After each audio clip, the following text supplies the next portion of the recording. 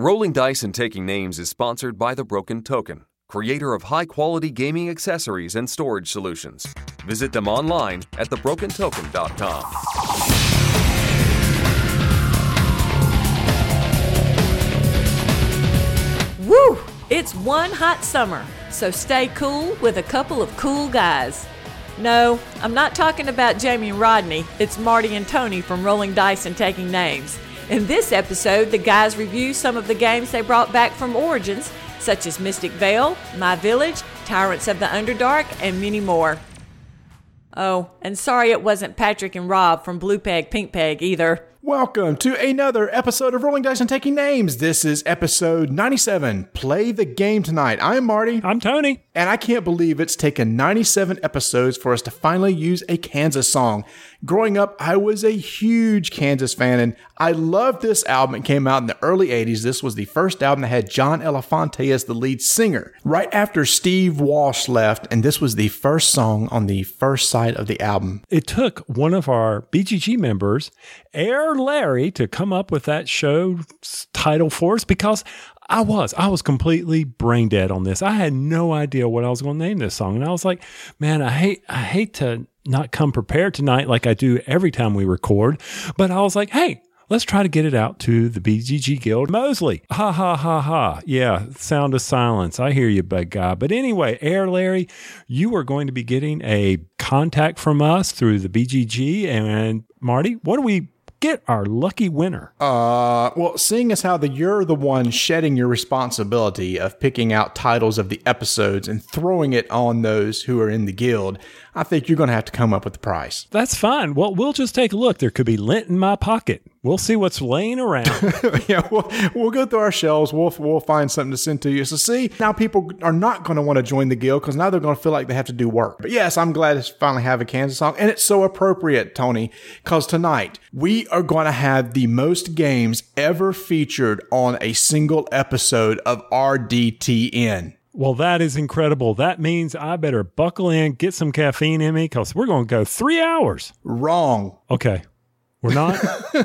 No, we're not. But what we're going to do is focus on 7 games that we received from Origins. And Tony, we're going to review each and every one of those games. Well, it's a good thing that I've played these games because other than that, these would be very short reviews. So I'm excited about it. Now, I will say this, from a review standpoint, I don't think we can go into a whole lot of detail on how to play these games. So can you kind of keep your explanations shorter? Hold on. I'm the one at fault for long explanations? Yeah, you explain things. I mean, I'll explain things, and then you'll come in behind me and say, well, this is what you meant to say. Yeah, because you explain things incorrectly. But they're also quick. What's worse? Quick and wrong or long and right? I'm talking to the guy who played a game recently that we'll be talking about tonight that he played wrong. Okay, so we'll move on from there. Hey, something else we want to mention too. We had mentioned in the last episode about Scott King's game calendar that is now currently on Kickstarter. And as in the past, Scott King has contacted us and said, hey, would you like to give away one of my calendars? And I went, hey, we would love to. So Tony, we are going to be giving away one of Scott King's gaming calendars. That is great because if anything, if you're not interested in the calendars, he lets you buy the images. And if you go out to our webpage, the images that he has flashes across our screen. They're gorgeous. He does a great job setting all that stuff up. Yes, we're plugging it. Scott King calendars are awesome. They got the great dates. They've got geek holidays. They got regular holidays. You said something that kind of caught my ear. Did you ask permission from Scott to use his images as the rotational images on our website? I'm pretty sure I did. If not, Scott, can we borrow your images for the rotational images on our website? I'm pretty sure I did. Oh, gosh. Now we got a lawsuit coming after us. Oh, but I can't remember. See, that's the thing about age, man. I'll have to go back and check my emails. Well, maybe you can remember this. How can one of these fine listeners win a Scott King calendar? It's going to be as we always do things. There's going to be a Google form. And we're going to have our listeners go out to the Google form. It'll be posted on our website where we have Scott King images flashing that I'm sure we got permission from. And then you will go out, you'll fill out the form, and you will be putting, of course, your email so we can contact you. And then I'll have some silly questions, maybe something generic, I don't know, that we can use later as content for the show. Because once again, yes, we will pull the content out of the contest. So, oh my gosh. Who's driving this thing? It obviously is not us. No. And that's fine because, I mean, it'll be a question like, I think we've done this in the past where it's like, what's your favorite month? What's your favorite holiday? What's one of the pictures that you would love to see on the calendar? Oh, that's a good one. I'll have to listen to the show again and write that one down for the contest. That one's going to be tough. He has hundreds of images out there. That means somebody have to peruse through all of them, which you probably wouldn't mind, to find one that's not there already. Yeah. And I'm sure Scott wouldn't mind us using them because he kicks my butt in Ascension Online constantly. Oh, it's just ugly. It's unreal. The thing about Scott's calendar is he sent us one to check out one of the regular calendars. But you know what, Tony? I love the custom calendar. So I'm going to be backing this Kickstarter before it ends because I like my custom calendar where I like to pick a picture for each month and then have the custom dates and everything. So I'll be out there doing that for sure. Scott, thank you so much for providing us this opportunity to get one of our listeners an opportunity at your calendars. Now, this brings up another interesting thing. We have the movie contest for those of you who were unable to get into it. I've started posting some of the results.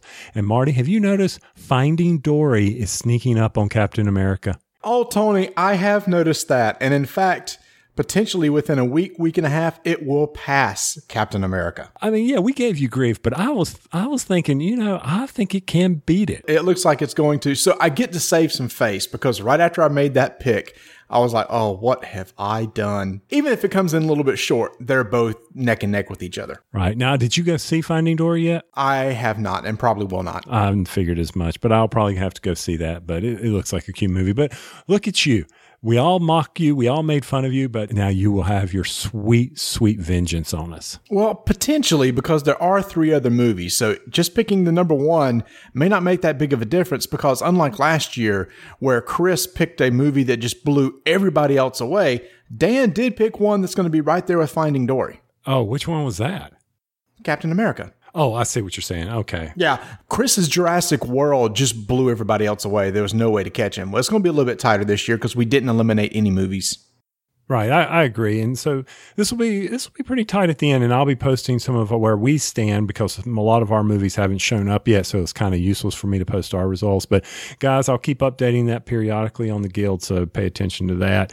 Chaz, appreciate you filming a lot of RDTN's meetup there. Thank you so much. That was awesome. I got to see my bald spot prominently.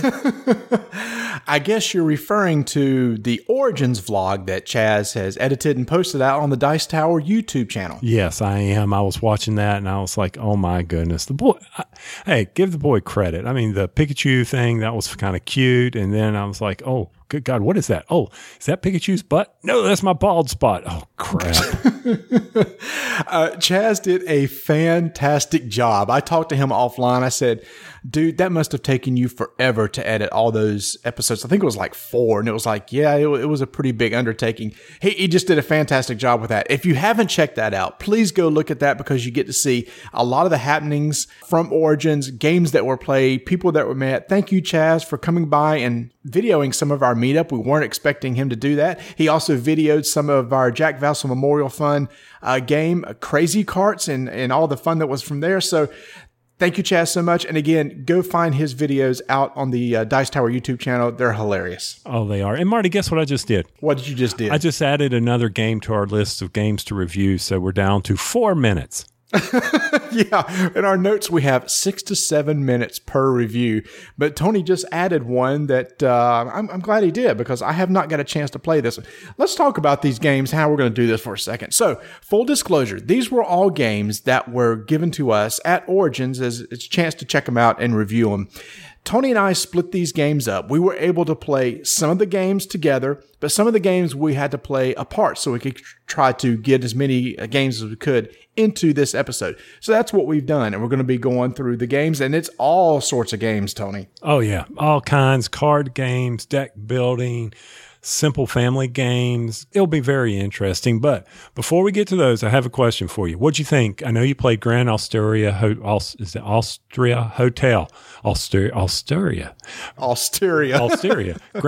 Austria Hotel.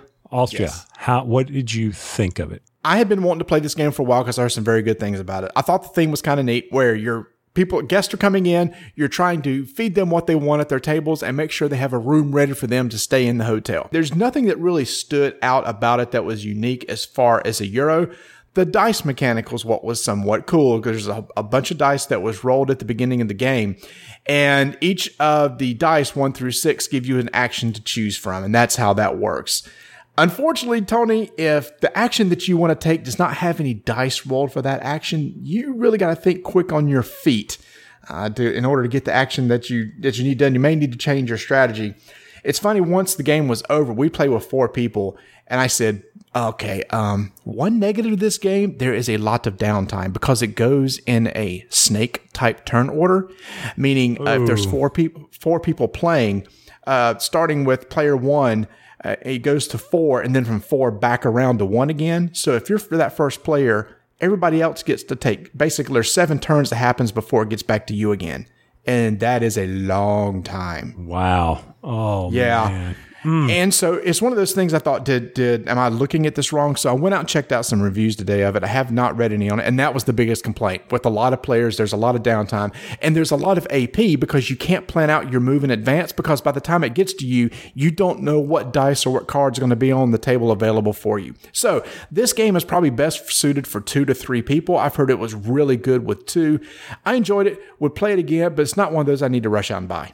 I mean, you had me with the dice thing about you couldn't do the action of the dice, wasn't I? Immediately jumped to Roll for the Galaxy, which is still one of my favorite games. But yes, but then you completely lost me with the downtime. Yeah, I mean, with Roll for the Galaxy, everybody's simultaneously taking their actions, right? Right. This is the extreme opposite of that. Oh, and you know me and my attention disorder there with squirrel moments, so that's fine. I can do that. Now, speaking of disorders of attention spans and things like that. So my wife actually requested to play a game this past weekend. It was Royals, the old version, not the one with our buddy Kevin on it. Now, so I'm going to go out, get a picture of Kevin from the vlog, of Chaz's vlog, and I'm going to paste it onto my box. You think that'll be okay? That I'm sure Arcane Wonders will be okay with that. Okay, well, that's fine. But anyways, I hadn't played in so long. I had completely spaced those rules, man. It's so simple. I couldn't remember anything.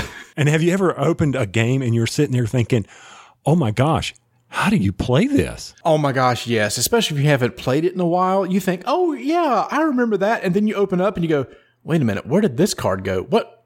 I don't understand. And then, yeah, I'm there with you. Did that ruin the experience for the others though? No, it didn't, because it only took me a few minutes to, quickly glance through the rules, begin setting it up. And then there was some discussion. Some people remembered some rules wrong, but we got it all straight and we got it going, and the game was going very well. We had some AP at times. The game lasted. It was 5 people, and that may have been too much for Royals, but I still really, really enjoy that game. Yeah, it's a good game. Is it one of those you feel you need to get the new version, or are you okay with the old one? I'm just going to stick with the old version. I see no reason to get the new version. I see no reason to upgrade because I'm fine with the artwork. As a matter of fact, one of the people I was playing with looked up the king and found all the portraits they used in that version because, they're historical people. And then they went and researched each of the years and were discussing the years. That's how much downtime we had at certain times as people were having AP, but that's okay. So Royals is also educational. Yes, it is, if you have people that will spend time looking into it. But enough about old games. Can we talk about some new games? Oh my gosh, let's do it. Let's just go ahead and start at the top of the list. Here we go.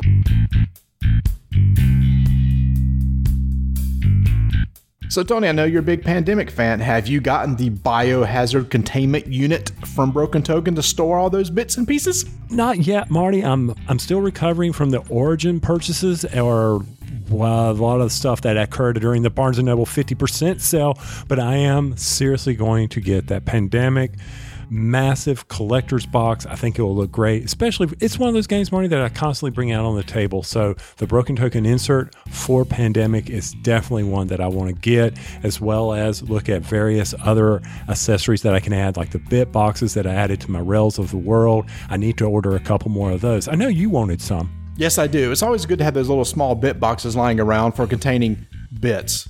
Well, that's amazing why that they called them that. So anyway, it is, isn't it? Chase it. They're marketing geniuses over there at thebrokentoken.com. The first game that we're going to talk about is Animals on Board, which is published by Stronghold Games.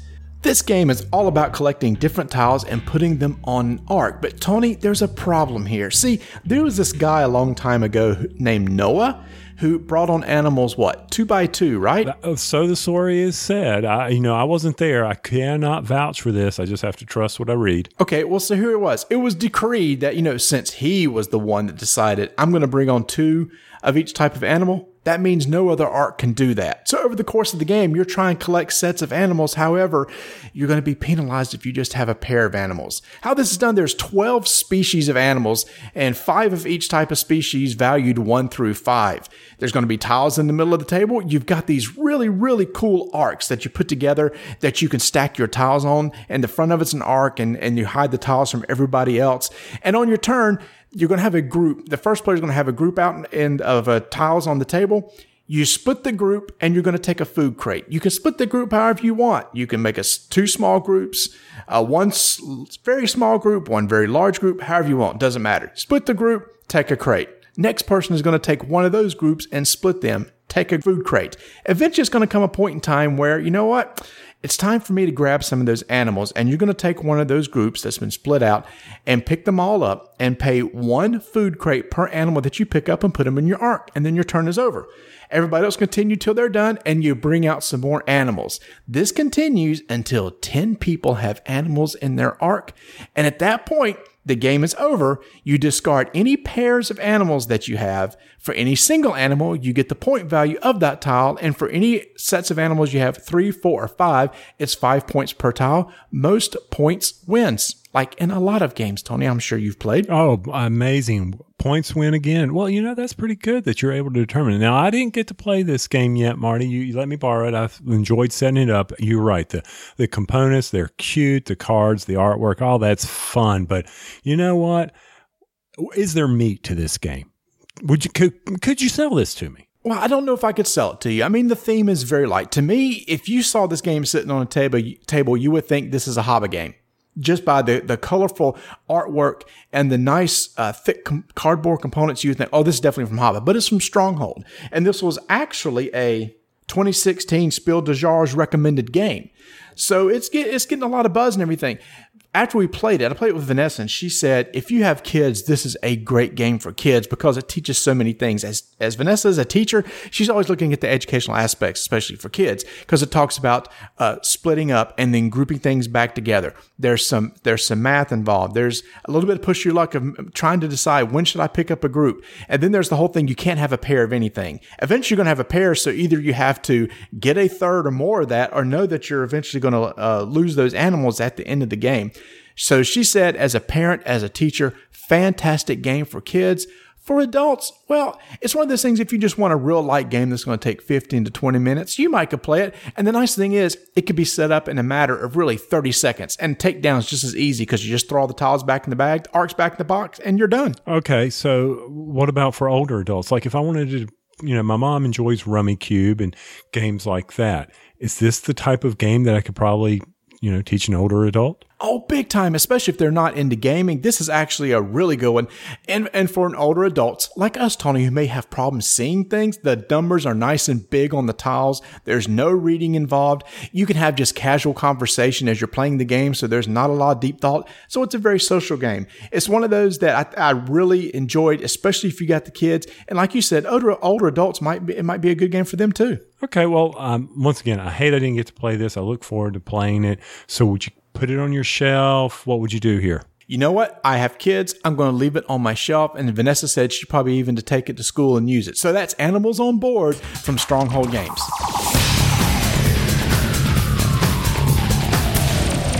All right, so the next game was also from Stronghold, and this is the Carl Chuddick game, Bear Valley. And a lot of people are hearing not so nice things about it, a lot of, comments about how the game is played. That's fine. And some people are loving this game now, Marty. The first thing I'm going to say about Bear Valley is you're going to have to work at this game. Do you understand what I mean? No, I actually do not, because I did not get a chance to play this game, so I can't wait to hear your thoughts on it. Well, that's because somebody left it at his office when he was reading the rules, or you would have gotten a chance to play this game. I don't know who that guy was. I don't know. And speaking of rules, I remember you were kind of shocked at those. What do you do when you open a small box and you have an encyclopedia laying in it?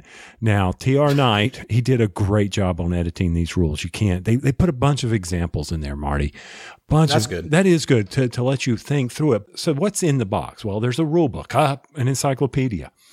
Okay, it's 30 pages. That's close enough. It's a small little box. You got some money gold disc, little wooden gold disc that you will use later in the game. That's for the advanced rules. Then you've got these 15 Valley cards. Okay, +1 for this game, Marty. These Valley cards are your starting laying out, because what's going to happen is you're going to be laying tiles. You're going to be playing cards on your turn to develop a path through the woods. You're simply trying to go from one camp to the next without getting eaten by a bear. Okay, well, that sounds pretty straightforward. You would think so. Now, wasn't there a song about a guy who was, I hope I don't get eaten by a bear? So, squirrel. Hello, Mudda. Hello, Fada. You know which one I'm talking about. Camp Granada. Camp Granada. Here I am at Camp Granada. Well, here you are in Bear Valley. You're not at Camp Granada. So you're sitting there and you're flipping over these tiles, but you've got these starter tiles and there's 15 of them and you don't have to use all 15. The game scales from 2 to 5 players or 6 players, and you can sit there and you can lay them out for short games or long games. You got that happening. And then there are all these wilderness tiles. There's 79 wilderness tiles. And on these wilderness tiles, there's exits. There's 3 exits on one, 4 exits on some, 5 exits on a bunch of them. And then there's 6 exits. Now, what's important about these exits is if you are turning over a tile, now your little guy does not move. This is a pressure luck type of game. You turn over a tile. And if the number of exits equals the number of tiles you've turned over, turns over. Okay. So you've got to remember that, hey, as I'm turning these over, if I'm on like turn number 3 or turn number 4, what are the chances that they're going to stop and I will not be able to progress my guy from one camp to the next camp? So there's your pressure luck part of the game. There's also equipment tiles that will show up that have exit numbers on them. Those are in the advanced rules. Okay. Did you play the advanced rules? No. And here's why. When you're first teaching this game, the turn mechanism of turning over these and getting people to understand, okay, if it's this turn, you can do this. Or if the turns is equal, you have to stop. They don't understand. And then they have to understand the laying of the tiles so that they will match up. We didn't get the chance to play the advanced rules. So I'm going to tell people, you've got to work. That's just it. You've got to get people through the basic rules and see if they like. Now, I've played it by myself, and I like the advanced rules where you can do other things. They add some more. But once again, there's a lot of little rules to this game. That's probably, to me, one of the biggest cons to this game is all the little all the little rules that happen. I'm sitting there. We were playing through it. They were kind of put off. Is that it to the game? Now, you can never occupy another space of another person at any time in this game. So there's your strategy. Once again, you got to work through this game. I'm going to admit, had mixed feelings, but the more and more I think about this, the more and more I can get a grasp around these rules. I'm going to like this game. Really? So I can't wait to play it because I've heard mixed things about it too. So I was really curious to see what you're going to think. I do understand it makes sense to play the basic game first, but it sounds like we really need to get the advanced rules to the table and then really give it a good fair shake. I agree with you. And it's just one of those things that the game is challenging me. It's saying, we're challenging you to really figure out how the deep strategy of this game, and that may turn some people off. So I'm happy it's on the shelf. I can't wait to play it with you and the family over there and give this one a try. I think 6 people might actually be good.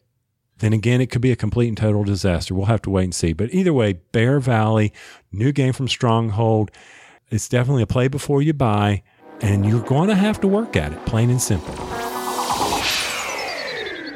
The next game I'm really excited to talk about is a game that's now being published in America by Passport Games Studios, and that's Simurgh. This is a game that was released last year in Europe, was brought to the US, and Scott Mars helped me with the pronunciation of the game to make sure I didn't screw it up. And now I'm thinking, am I screwing up because it's either Simurgh or Simurgh? Oh, that's great. I don't know where to put the accent, Tony. That's all right. Typical us. Just spell it for everybody so they can easily type it in. You know, that irritates me. People will start talking about games on other podcasts, and you know, this is almost. I'm going to rant. I will rant on future episodes about putting game names in there without people spelling out. So spell this out for the people. Simurgh. So there you go. This is a worker placement game, and we love our worker placement games. And this was sold to me as Lords of the Waterdeep, except a little more advanced. What's cool about this game is you have two types of workers, Tony. You have spearmen and you have dragon riders. And there's spots on the board that has like special dragon markers, and only the dragon riders can go there. But all the other spots, either one can go. So there's some unique decisions that had to be made right there, because you may have to decide, oh boy, if I use my Dragon Rider here, I've only got a Spearman left and won't be able to take this other action later on in the game. That's kind of a neat decision, right? Oh, yeah, I like that. And I mean, because you really got to plan it out. You got to think ahead of what you're going to do, because now, do things occur later in the game that would cause you to really regret that decision? There is potentially that, because during the course of the game, and this is kind of one of the unique mechanics, you have these things called action cards that you can put out on the board, which provide additional spaces for you to put your workers. Imagine the buildings in Lords of Waterdeep. You put a new building out there, there's a new spot for a worker to go. Same sort of mechanic here. During the course of the game, you get starting out with a starting hand of those cards. You could draw up more, and on your turn, you can put down a new card and put one of your workers to activate it, and then it's out there for others to use. But here's the kicker. If that card is ever empty, or you have a certain number of workers on the card based on the number of players, that card is removed from the game. Mm-hmm. And that goes to a pile, and once that pile reaches a certain number based on number of players, that triggers at the end game. So there's a kind of this timing mechanic where it's like, okay, I'm going to put this worker out here, and then hopefully somebody else will be able to put their worker on it, because the other thing that you can do on your turn, you can either do one of two things: place a worker or pick up workers. Place one worker or pick up as many workers as you want. So there's going to be a point in time where you got to decide, oh boy, there are like 3 tiles over there with my worker, and I'm the only one on there. And if I pick them up, that's boom, boom, boom. 3 tiles that just left the game. That's going to trigger potentially the end of the game. And that was a cause of stress for us in the first game. And we immediately had to play it again to make sure we got this right, because there's part of the strategy too of, Tony, if you just have a worker out there and I want to make sure you don't get rid of that, I may put one of my workers on that tile just in case you pick up, to make sure you don't add to that pile that triggers in game. Is it going to create a race at the end of the game? Is it going to be a sudden, oh man, here everybody comes, oh my gosh, and you're stressing out in a worker placement? Yes, you're stressing out, because once you hit like, oh my gosh, if 2 more tiles are discarded, that's going to end the game, and there is this frantic rush. Now there's this other way that can end the game too. There's also objective tiles where there's secret objectives. Like in a lot of games, it's like, if you do this, this, or this, you complete this objective and get X amount of points. Well, once again, if a certain number of objective tiles are completed, that's also a way to trigger the game. So there's multiple ways to end the game, which you got to keep track of. Everything else is pretty much standard fare with a worker placement game. Hey, I'm going to put a worker here. I'm going to gain these particular resources. Hey, I'm going to put a worker over here. Use those resources I got to maybe draw a card. You know, it's that sort of thing. Or I'm going to put a worker here to pay these resources to get an extra worker. Pretty straightforward. I would think so. I mean, even I could probably not screw up those rules.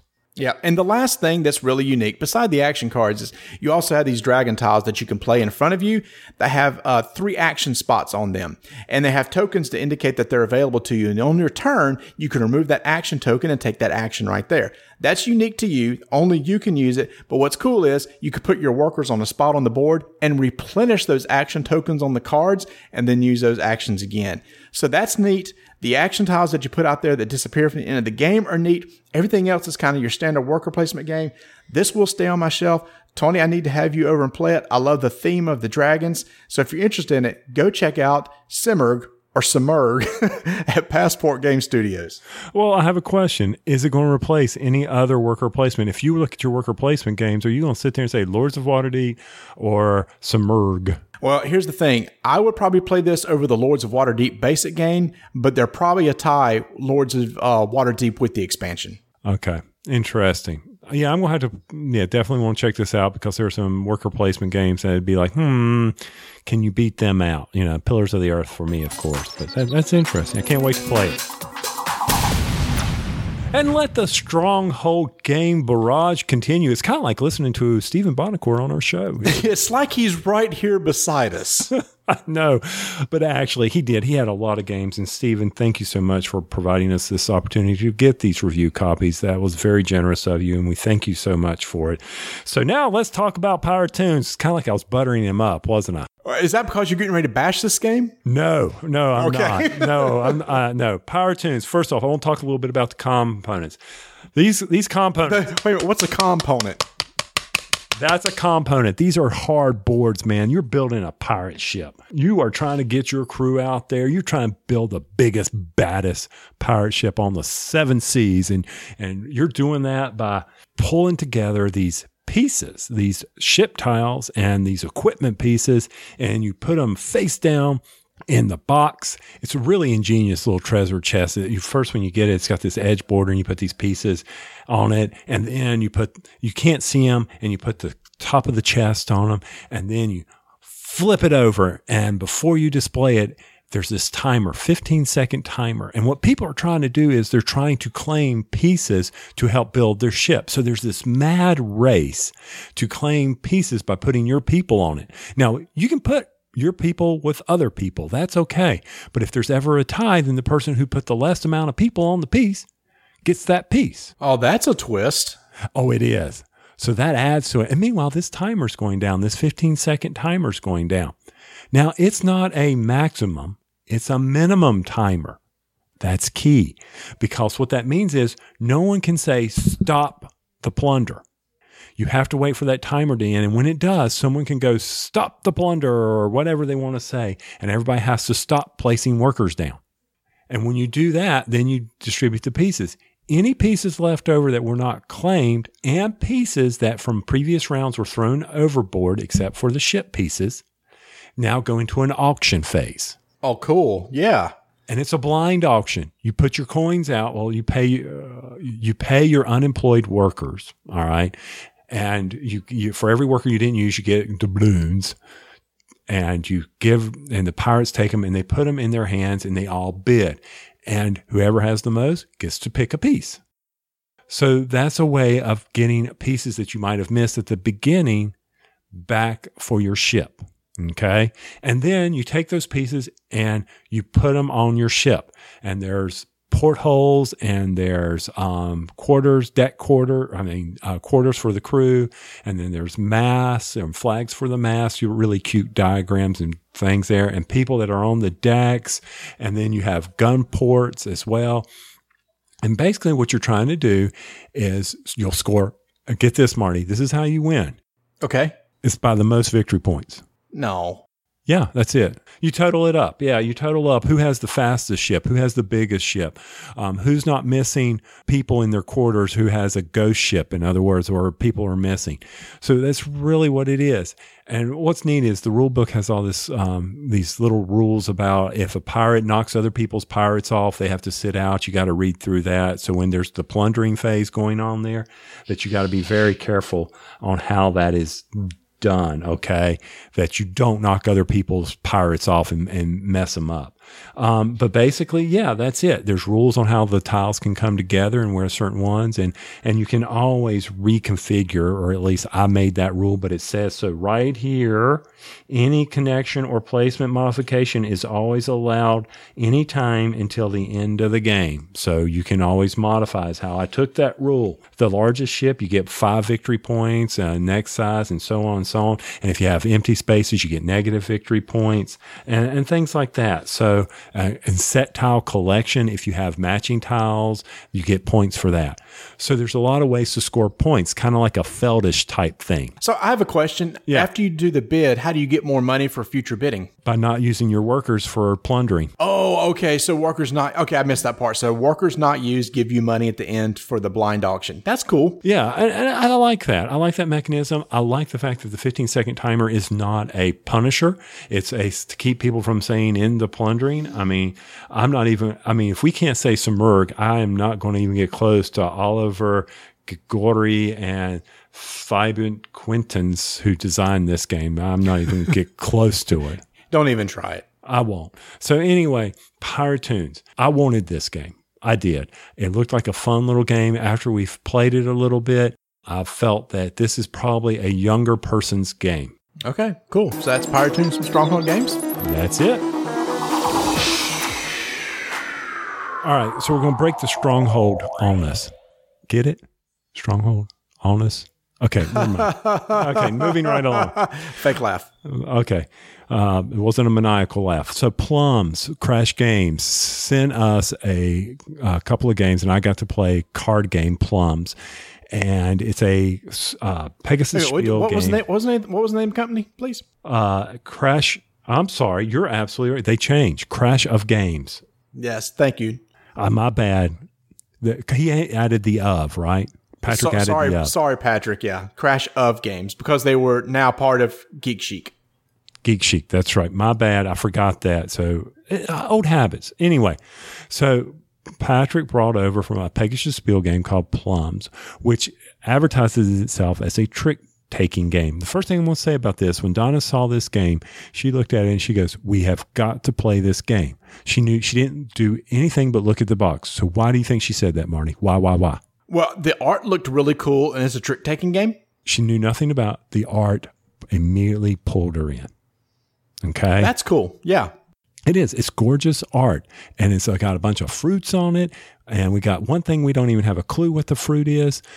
We were giving it names, and it, of course, got funny. We were calling them dingleberries, but we didn't know what they were. They may have been white grape. We don't know. Either way, the game is really simple. So what you're doing on your turn is everybody gets dealt out an equal amount of cards, and they select from their hand cards they want to play, because the whole object of the game is to get victory points. Imagine this, from cards that have them printed, and you do that by collecting certain sets. You can have a set of 4 individual fruits, or you may have 2 fruits of one and 2 fruits of another. Those will give you victory points, and you're trying to collect those in your tableau in front of you. That's really the game. Some of the cards have these special things that you can do, like steal a card, or better yet, you can get 3 cards that equal pi. Literally 3.14. There's cards with pi on them. No, are you serious? Yeah, they've got pi. And you play those when you play your card, so you can increase the number on the card. So for instance, if you really wanted to go first and the cards are numbered 1 through 25, you could play it on your, let's say the 25's been played and you have the 20, and you're like, oh man, if I got 2 pies, then I can add, that to make it 26.28.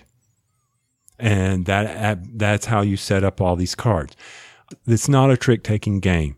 It is simply a set collection game. The artwork is gorgeous. We played it a couple times, and I'm got to say, the game didn't grab me. See, I lost terribly, and that may be why it didn't grab me. But I was sitting there thinking this game needs to be played faster.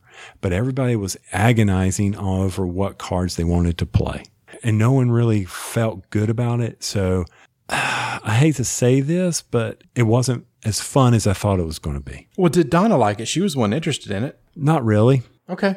But I think we missed something. I really do. I don't want to be too negative about it, but there was just something that we were missing with that game when we were playing. I think the strategy wasn't there. I think this is another one of those games you're going to have to work at.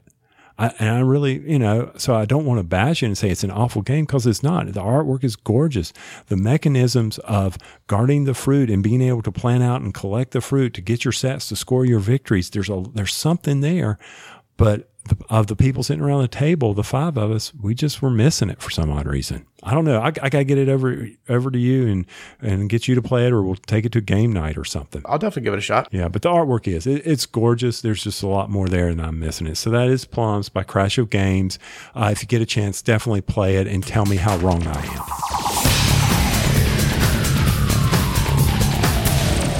Tony, have you happened to notice a trend in Euro games where there'll be a real popular Euro game, and then they come out with like a dice version of that game that makes it a little bit easier to play? Yeah, I mean, usually they try to give you a little bit more chance into it. So, but have you done one recently that has that even more? Well, yeah. I mean, games like Race for the Galaxy and then they came out with Roll for the Galaxy. Last year, Stronghold Games announced they're bringing in the Village line of games, and one of the first games they came out with in that line is My Village, which is a dice-based version of the game Village. The game theme is really simple in the fact that you're just building a village. You're starting out with a little hut, and from there, you're going to try to build out your village by building churches and bringing craftsmen into your town that will attract customers that they can sell their stuff to, that where you can build fields and you can go on journeys and you can educate your people.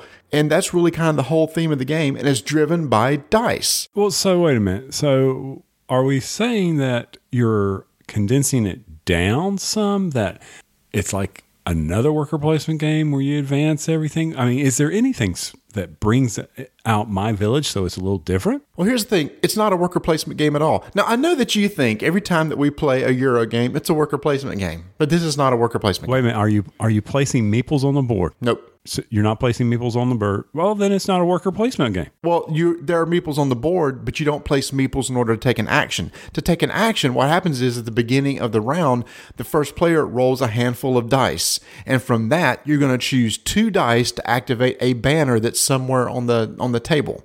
A banner can be black or white. Black ones are typically on the center of the table, and they can only be activated once with that pair of dice. And it's going to do things for you like build a craftsman, bring a customer to your town, build a church, build a conference room, build a field, go out on a journey. It's just a single action.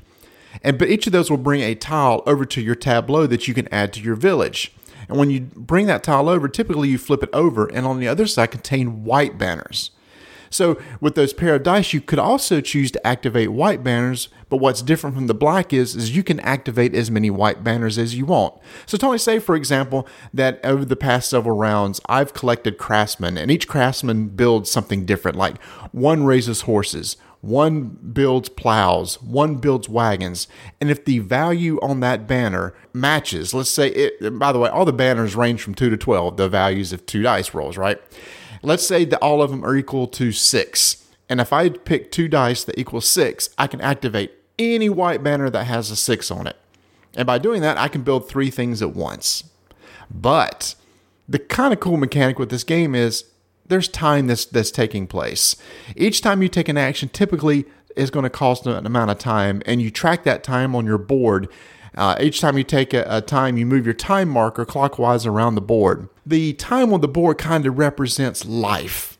And when that clock strikes 12, the Grim Reaper comes along. So I was going to say, when 12 o'clock, I was thinking noon. It was siesta time. It's time for me to take my normal nap.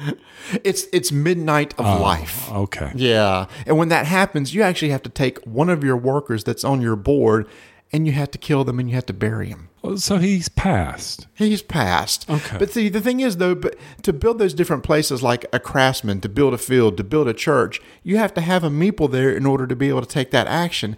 But if he dies, what are you going to do? Well, you got to raise a new one. And one of the actions you can take on your board is if you have a 3 or an 11, there's a black banner beside the school. And if you select dice of 3 or 11, you can take a new meeple and put him into the school. And over time, you can bring them out of the school and replace a place where somebody has died. So it's the circle of life. You educate somebody, you put them to work, they die. That's so depressing. It is kind of depressing. Because there's this cute little Grim Reaper that when you get to 12 o'clock, you then track your time mark with the Grim Reaper to remind you at the end of your turn that you did pass the 12 o'clock part and that you have to kill somebody. But what's cool is that's actually the game-ending trigger, because once so many workers have been buried, and this is a combined work of everybody in the game, then that's going to trigger the end of the game. Well, let me ask you this. So Please do. There's Village, and now there's My Village. Now, I don't think you didn't play Village, right? I did not. And when I played this game, people started asking, well, how does this compare to Village? Unfortunately, I have not played Village. But for a simple Euro game, and especially if you like Euro games with that kind of dice selection mechanic, kind of like Roll for the Galaxy, maybe somewhat, except there's a little more stick it to your neighbor because everybody's drawing from the same dice pool, then you may like this game. And in fact, that's kind of one of the negatives. I've heard some people say that, with 3-player, that last person really doesn't have a lot of dice to choose from on their turn. That can be mitigated somewhat in the fact that you can always take the first player marker from somebody. You can pay a 4 or a 10 with 2 dice and take the first player marker. And that first player marker also accumulates story points over the course of the game. At the beginning of every round, you put a story marker on there, a story point on there. And when you get it, you put it in your little tree on your village. Mm-hmm. And then at the end of the game, if you're able to bank all your story tiles from that tree into the town hall, then those are extra victory points at the end. And again, that's one other action you can do. That's a black banner that has a question mark, which means any 2 dice. So anytime on your turn, you can move your meeple out of the town hall into the village, grab all the tiles and move back in if you want to score all those. Because if you don't, there's a chance you may lose them. Because anytime anyone dies, on the main board, you got this cute little mouse meeple. Mm-hmm. And you roll a die, and he moves along a track. Once he gets to the end, that means he's infested the town, and you've had a plague problem. And whoever you have to take half of your story points that's in your tree and discard them. So there's infestation. There's plague because people die. Did they have doctors in this game? They should have. You know what? There's not a place for a doctor. No, there's fields for getting gold. There's places that the craftsman that you can build things. And then if you sell those to customers who want those particular goods, that gives you victory points at the end. You can go on journeys, which give you victory points. Every time you build a part of your church, it gives you victory points. So it's one of those things like there's a lot of ways to build victory points. It's just depending which way you want to do. Playing with Travis, he always took the journeys. He tried to take his meeple on a journey as far out as he could. There's these journey tiles in the middle of the table that you can buy, and you get points for every time you go a little bit further in your journey. I didn't do that part at all. I tried to do the craftsman mechanic. He did really well, though. So the journey is just another way to do it. But it's really, from that, it's kind of a standard fair Euro. You're looking at the board, trying to decide what best to do with the choices that you're given and go from there. But obviously, the big thing is trying to synergize between the tiles. You want to try to buy as many tiles as you can that have the same number on them. Okay. So recent game that we did play that has the dice in it, and that would be Champions of Midgard. Which do you like better? Oh, that's a good question. I got to think about this for a second. And that's what Rolling Dice is known for, our thought-provoking questions. They're so different. They both have dice, but they're so different because Champions of Midgard is a worker placement game where you're trying to get dice that you use to roll and attack other things. And yet, this is different in that the dice that you choose actually activate the actions. So it's not really comparing apples to apples. Mm-hmm. I'm not sure which one. It depends on what kind of mood I would be in on which one I'd want to play, honestly. I mean, that's probably a cop-out answer, but I don't know that I'd raise one over the other because it's depending on what kind of experience I want. Some people may look at this game and think, it's an old-timey village with craftsmen and stuff, which I've seen before, and there's fields that gives me gold, and I got to manage these resources in order to give me these other resources. Oh, yeah, by the way, the purpose of the gold is another way to mitigate the dice rolls. On your turn, you can take a gold and spend it and rotate a dice up 1 or down 1 to get the number that you need. So there is ways to mitigate the luck. I have played 2-player and 3-player. 2-player moves fast, really, really fast, because on your turn, you actually take each of you choose 2 actions before you roll the dice again. So Travis and I played and finished under an hour. It moved really quick. So if you want a quick moving Euro 2 players, this is a good way to go. You got to really think, is the theme, is it going to be something I enjoy? Is that mechanic different enough that it's going to be worth me putting on the table to try to, hey, I got another worker placement game with dice in it. Okay, how? It's not a worker placement game with dice. Okay, see, you've got me hung up on worker placement now. I'm sorry. Okay, so it's not a worker placement game with dice. It's a dice game. You're trying to score points, and the one with the most points gets the victory. It's an action selection game where actions are based on the dice that are rolled. All right. Just like in Grand Austria Hotel that we talked about earlier, the dice that are rolled will determine the actions that can be taken that round. That was like 30 minutes ago. You expect me to remember that?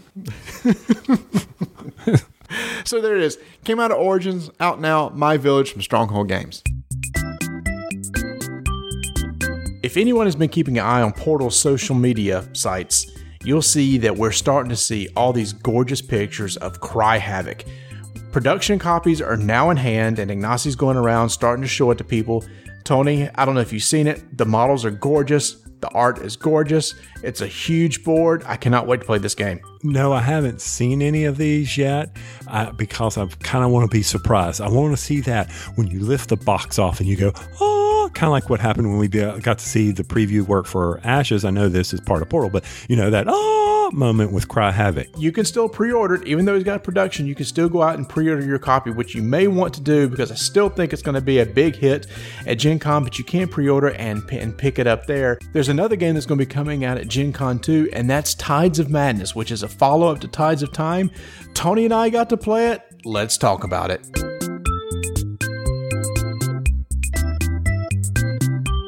One of our top games from last year was the 2-player game Tides of Time. Fantastic game where you're card drafting, which is one of your favorite mechanics. You pick a card, you pass the cards to the other player, and the whole goal is over the course of the game is try to generate as many victory points as you can by combining certain cards together in order to generate those end points, and it's played over 3 rounds. Oh yeah, I love card drafting, and this is one of those games when you sit down and you start to play it, you're like, I'm not seeing a whole lot of strategy here. Oh, wait a minute now. I want that card, but I've got to pass him that card. Will he give it back to me? How do I bluff? You got that bluffing element of it. Mm-hmm. Tides of Time. I mean, you're just sitting there thinking, for 18 cards, this is pretty sweet. It is. And then that's why I was surprised when it was announced there's going to be Tides of Madness, which is a H.P. Lovecraftian theme Tides of Time. And at first I thought, is this going to be like the Love Letter thing where it's just a retheming of the same game? But Tony, it's not. We got a copy at Origins, and we had a chance to play this game, and the game plays exactly like Tides of Time. It's card drafting. You're trying to match icons, and some of those icons will generate points. But there's one catch, Tony. What's that? If any of the cards that you keep and play on the table had the tentacles on the side of the card, you have to take a madness token. Oh, yeah. I mean, because, hey, isn't that what Cthulhu's all about, madness? It is, and that's exactly what's going on. Over the course of the game, you're taking madness tokens, and at the end of the round, the person with the most madness tokens gets 4 extra points, or they can get rid of a token because, Tony, why would you ever want to get rid of a madness token? Because if you get 9 madness tokens, you lose the game. Simple as that. That simple mechanic right there has totally changed this game because now you might pass a card to somebody that you think, they might be able to use this, but if it has a tentacle on it, maybe you want to try to push them over the edge with madness and just get an instant victory. Madness. Great new mechanic. Love it. I love some of the easier, Tides of Times was great for us. I'll admit that, but these cards, I think the text that helps you score, it's easier to follow. What did you think? Well, no, I think that when we talked to Chevy, he actually said that some of the confusing cards from Tides of Time were removed because there's some question on how they were supposed to be read. And so those confusing ones were moved and replaced with more standard ones now. And yeah, so we never once had to look at the rule book and try to determine how to decipher a rule. Really straightforward. I mean, there were 3 cards that we had to say, well, what does this mean? But other than that, they had it right there for us. They knew people were going to have needed a little extra explanation. But other than that, yeah, if it were up to me, and I would say, if someone said Tides of Time or Tides of Madness, I would immediately say go Tides of Madness. I'm glad I got both. I mean, that's given. I don't care, but Tides of Madness, that's the winner. Yes, that extra decision of whether you should take the madness or try to give it to somebody else really puts it over the top for me. And the art, once again, is absolutely gorgeous. The art from the scenes, from these H.P. Lovecraftian scenes of the gods and Miskatonic University and the Necromonium, it just looks so good. So if you're interested in this will be coming out at Gen Con. This is not a very expensive game, priced at the same price as Tides of Time. Or you owe it to yourself, even if you own Tides of Time, to check out Tides of Madness. The madness mechanic works and works really well. A game that you've probably been hearing a lot of is the game from AEG, Mystic Vale, which is a card crafting system. That's what they're calling that. At its core, Tony, this is really just a deck building game as you start out with a set of 20 cards. But the thing is that you're never going to have more than 20 cards because the cards are transparent, and the cards that you buy, you're going to actually sleeve into existing cards that you have. As each card has a segment that's the top, middle, or bottom, and you can combine 3 cards together to fill out each segment. What you do is at the beginning of your turn, you're going to flip over the top deck of your card, exposing cards until you have exposed 3 decay icons. At that point, it comes to push your luck, Tony. You decide, do you stop? Or do you try to push ahead to try to gain some more resources in order to buy stuff? That's it. And even the rules, it says that. Pass or push. I mean, it couldn't spell it out any easier for you. Well, about the card crafting, first off, Marty, this isn't the first game that did this card crafting stuff. I mean, didn't Hecatomb kind of sort of have this? Hecatomb did have that. That it was a CCG back from Wizards. It was the 5-sided cards that were transparent and you stack them on top of each other. Actually, it was really a lot like it. That's kind of what drew us into it because we enjoyed Hecatomb for its short lifespan. But, this seems kind of neat that you're going to be able to craft a card, make it more powerful. The endless amount of combinations that you could have in this game are just mind-blowing if you think about it. And I'm sitting there and it's just like, okay, you want to put this with this because you can't ever cover up text from another one. No, you cannot. And there's a market in the middle, kind of like Splendor. There's 3 levels. Level 1's the cheapest. Level 3's the most expensive, but those are also the best cards. Over the course of the game, you'll be buying through level 1 up to level 3. And those higher cards have additional icons, which allow you to get Veil cards, which are like end of the game scoring point cards or cards that just sit and play and help you do like an ongoing effect throughout the rest of the game. Right.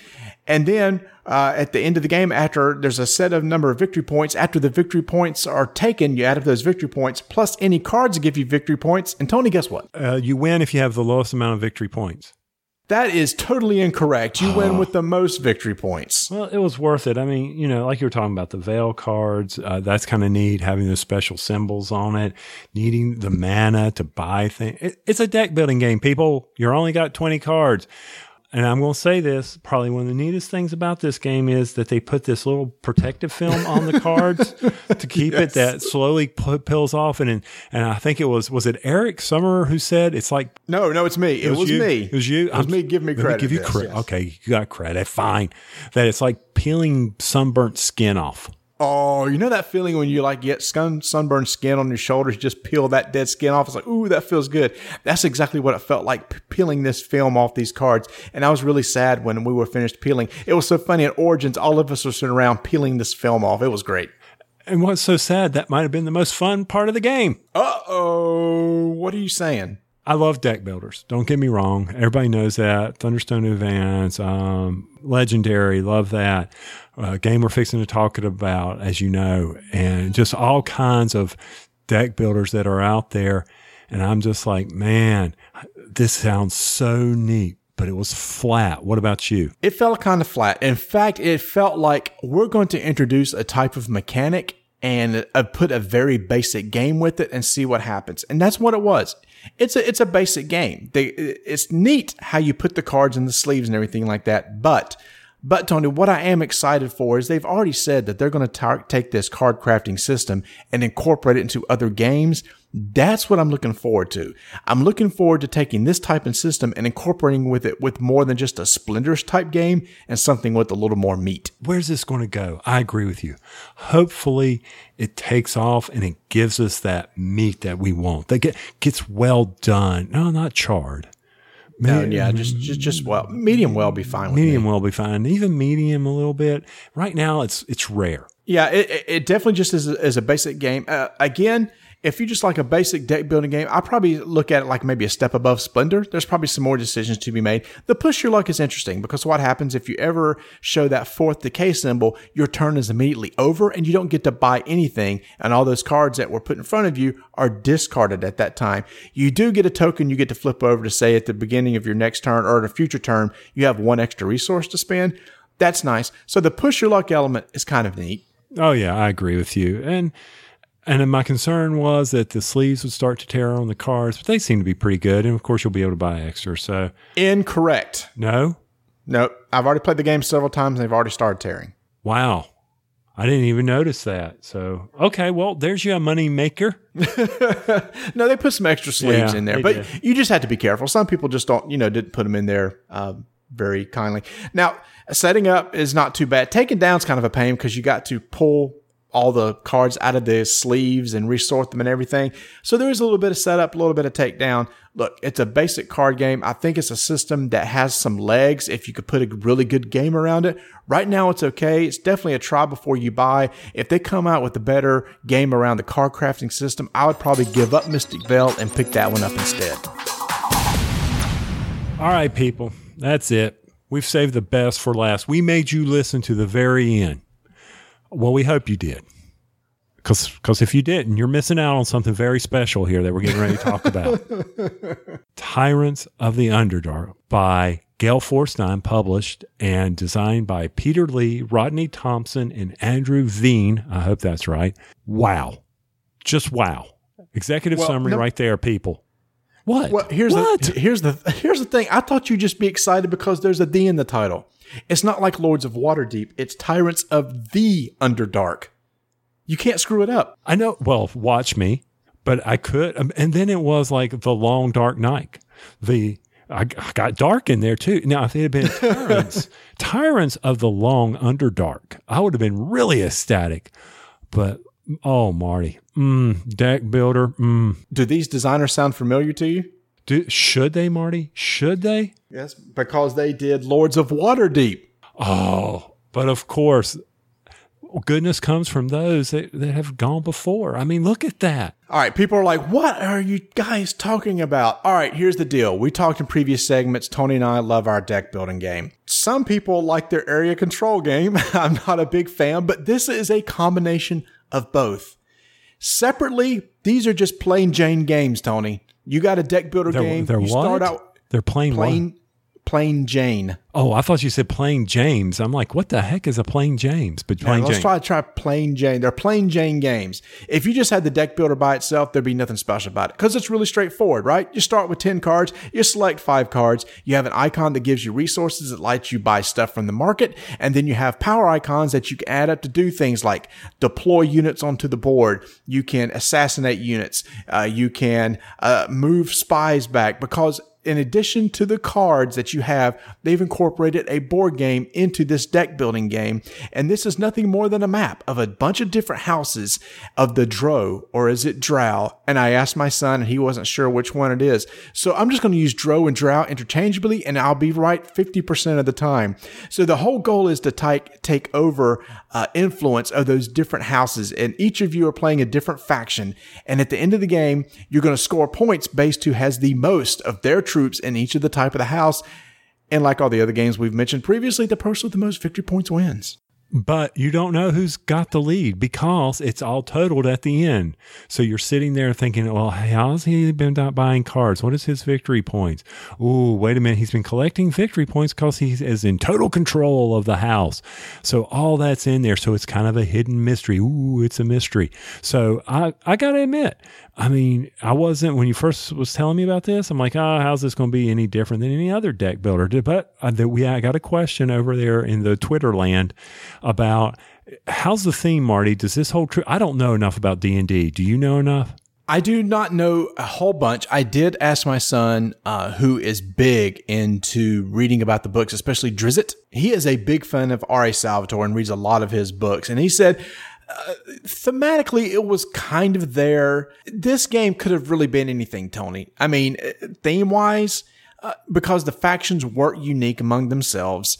The board was, and a lot of people's complaint about this game is the board is kind of blah. And this somewhat is. The background images on the board are kind of cool, but what really stands out are just these areas with connection points between them so that you can move from area to area. That part is kind of plain. So the theme is somewhat there when you look at the names of the cards and the art. Now, the art on the card is gorgeous. Hold up. Before you get going down, the art is gorgeous here. The people that are complaining about the board being blah. Okay, when you start putting the little plastic pieces on it, if the board was, bam, jumps out at you, then could you lose the little awesome little plastic pieces of the little shields and the little spies? Could that hide from it? Have those people thought of that? Probably not. And maybe that's a good point because by the end of the game, there are lots of plastic bits on the board. And the really highlighted, bolded parts are the areas that you're trying to take control of, as each area has like a little circle that you can put your troop in. So those do need to be visible. But I'm just saying that if you walk by the table and see the board by itself, you would think, what? I don't really care about that game. I mean, it is kind of plain. Okay, fine. Then stand there, wait for us to put pieces on it, and start playing the game. Don't just walk by the board and look at it, because there's a ton of boards that have boring artwork that are incredible games. But let's get back to the art, okay? Okay. Well, just the art on the card is really good. Theme-wise, it could be anything. Did it really stick with the theme of what's happening in D&D? Travis said it did, and the fact that you do have these different houses fighting for control of each other. And he said that aspect really is there. Each person is playing as a different faction. It would have been cool if there were different faction abilities. There's not, so that's pretty straightforward. But really, on your turn, you're going to play the cards that you have in hand that allow you to do such things as take one of your troops, put it on the board, put a spy into a location so that you can keep somebody from getting total control. And total control is if nobody else is in that space, they're going to have total control of that spot, and it might earn them victory points over the course of the game. But Tony, one thing that's really cool is the promote mechanic. Oh, yeah. The promote mechanic. The card is dead in your hand. It's useless. If you have a card that lets you promote it, then it goes out of your hand and it gets you more points, because it's not like, oh, this is useless, just throw it away. There's a lot of strategy in promoting these cards. When do you do it? But like I had one that if at the end of the game, it would have counted for 4 victory points if I had left it. Very powerful card. But I decided. What do you mean left it? If I had left it in my deck. Okay, so that means there's point values for cards in your deck, right, and 1 for if they go to the inner circle after they're promoted. Okay. And then if they're promoted, they go to the inner circle. And if I held on to it, it was worth 4. But if I promoted it, then it was worth 8. Oh, duh, I'm going to do that. But when do I do that? Near the end game. Hope it comes up. Does it come up with a card that allows me to promote it to the inner circle? Once they're in the inner circle, they're dead to you until the end of the game scoring. Great mechanism. Awesome. I was kind of skeptical, but I was like, oh, I'm seeing the value here. Let's go with this. And there, you got to think about that. Yeah. Now that's not the first deck building game to do that sort of thing where calling your deck will give you an advantage at the end of the game. So that's not unique. And again, none of these things are really unique. It's an area control style game. It's a deck building game. But Tony, I think this is a really, really good melding of the two mechanics together. Okay, so calling your deck, but when you call your deck, I don't know of any that after I call that I get to recall the cards back for point values. Do you? Yes, they do exist, because I was talking to some people last night. That's not a unique mechanic. Okay, why haven't you introduced those to me? Because I just have never played those other games. I'm just making the point in that, again, a lot not as new as being introduced. It's just, it does a really good job of taking the two and putting them together. People have tried to mix a deck building game with a board game in the past and have been kind of so-so at it. I know that for me, this is one of those games that I will add to the shelves. It is a very, very good deck builder with the board game. I like the fact that it comes with 4 decks that are interchangeable or that you can mix and match, right? Yep, for the market cards, yes. I like how they condense the board down depending on the number of players. I'm kind of concerned about 2-player. We didn't get to play that, but I'm kind of concerned at how well that would play. 3 was nice. I enjoyed that, and I'm sure 4 is phenomenal. Yeah, I think 4 would be cool. Basically, the board is split into thirds, and when you play with 2-player, you just use 1 of the third. 3 players use 2/3, and if all 4 players are playing, you use the entire board, which we did not get to do. But it's very easy to teach, Tony. Like 5 minutes, we were able to teach it. The only thing we had to do was teach the mechanics of like what promote means, right? Or what means to assassinate or supplant. There's these keywords that'll be on cards, and they're really straightforward on how to do it. Again, you'll just have cards. If somebody has control of something, you'll have cards in your hand that you'll buy from the market that allows you to kill off people in that area and then put your guys in place in order to take it over. So it's a tug of war among all these spaces the entire game. I typically do not like area control games, but I really dug this one. And I didn't feel like the area control was just slapping you in the face. I felt like it was a way that you had to get up there to keep them from constantly rolling the victory points or having total control of the various houses. But I did notice that you needed to watch that, so you couldn't let it just sit there. So it was neat. The board is set up at the beginning with some neutral troops already on the board, so you have to go around and kill those guys off in order to take over the positions. And whenever you kill somebody off, whether it's a neutral troop or somebody else, you take them, put them underneath your board as they're worth a victory point at the end of the game. Great game. Marty, you keeping it on your shelves, or do I get to have it? No, you do not get to have this. This is going to stay on my shelf. This was a surprise for me. I did not know this would work this well together. Again, as far as the cons, standalone by themselves, the deck building or the area control, they're pretty standard fare. They've really melded them well together. Some people have an issue with the art on the board. I totally understand that. To be honest, once you start playing, you don't notice it anymore. This is a pricey game, Tony. The MSRP is $75. Now, that is a little pricey for what you get in that game, which is a lot of plastic tokens, some cards, and a board. That is a little on the high end, in my opinion. Yeah, that's a big con. I'd agree with you on that. But you know what?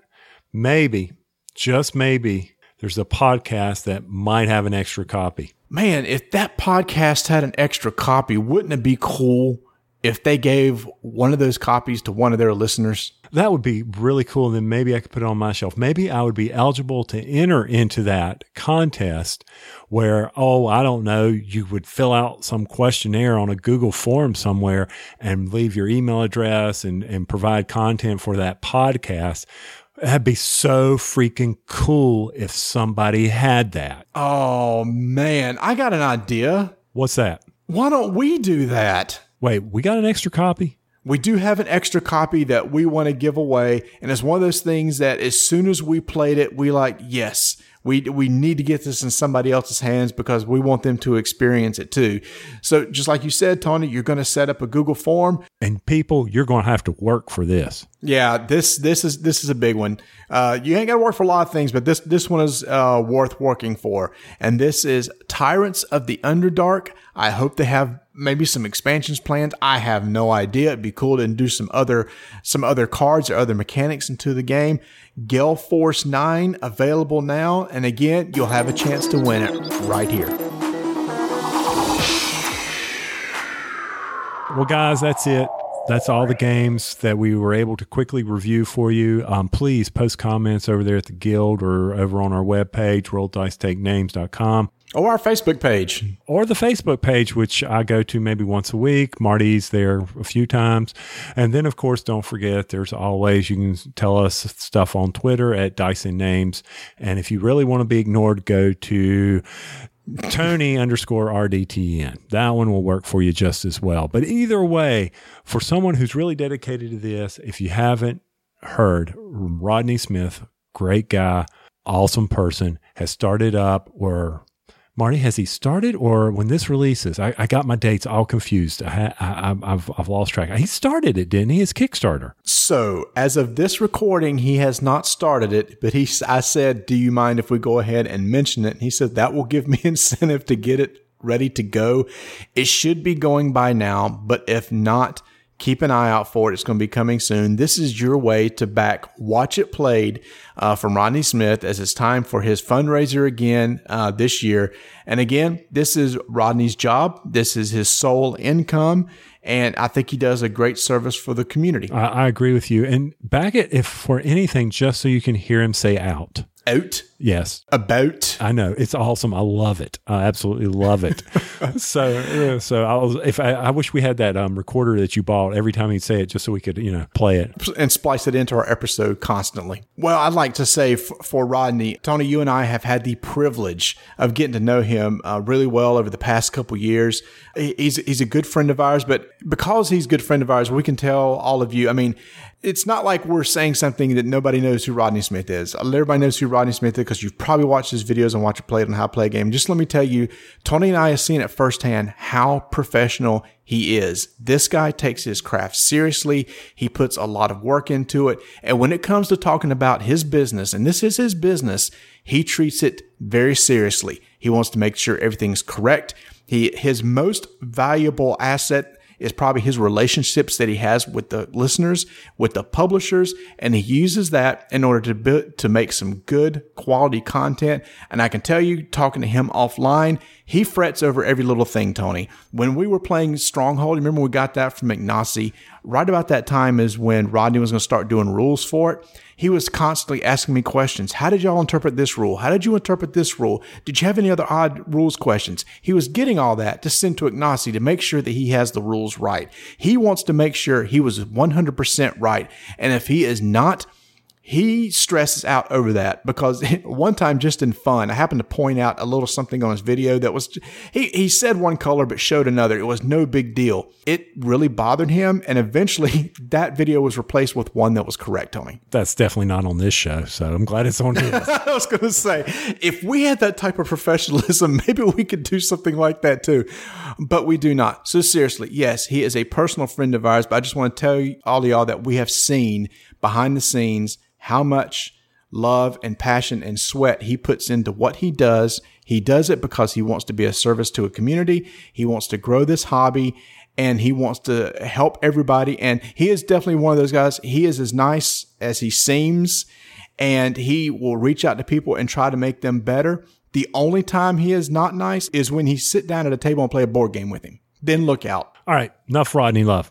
Go back him. Plain and simple. We love the guy. That's the way it is, isn't it? Yes. Yeah. Okay. There we go.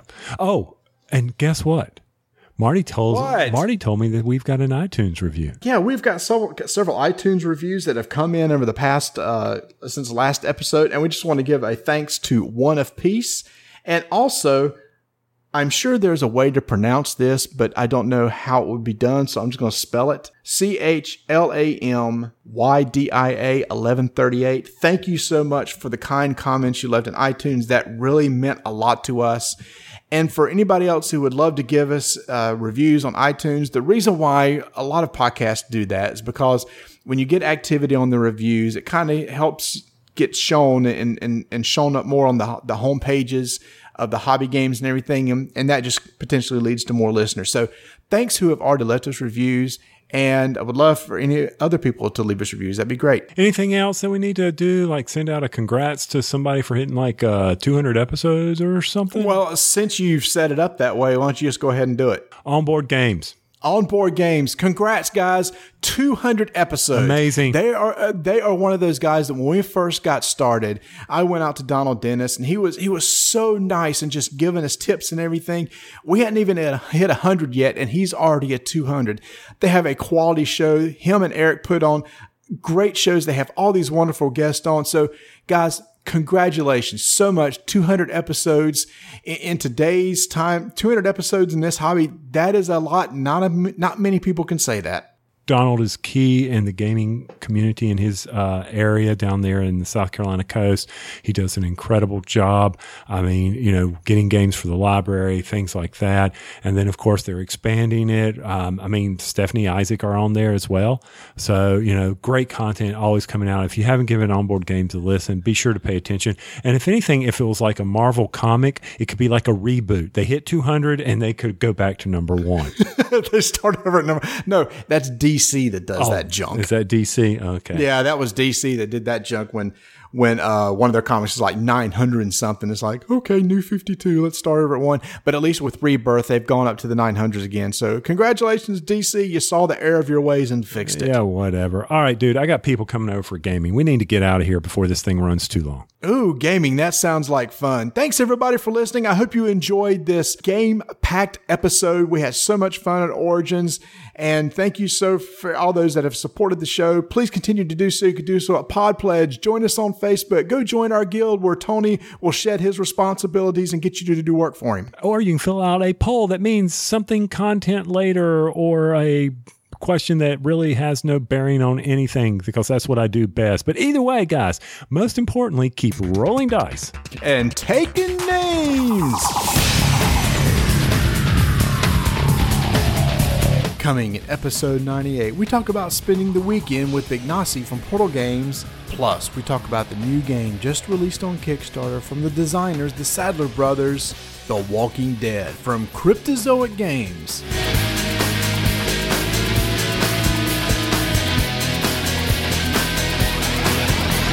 Smurg. Smurg. Simurg. Simurg. Shevishek. Simurshek. Shimmershek. whatever, dude. Let's just face facts. We're not going to get any of them.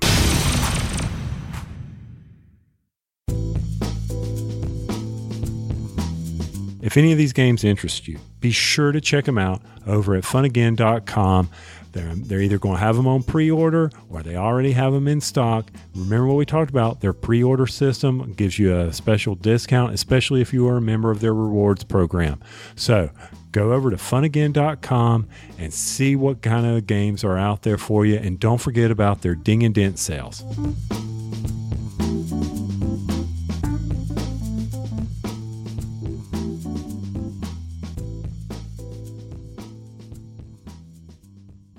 Thank you for checking out a United Geeks Network family member.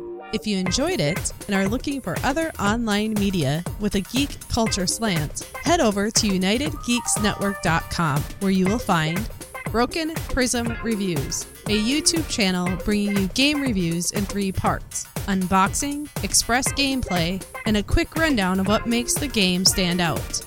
The United Geeks Network. You can broadcast your geekiness at UnitedGeeksNetwork.com.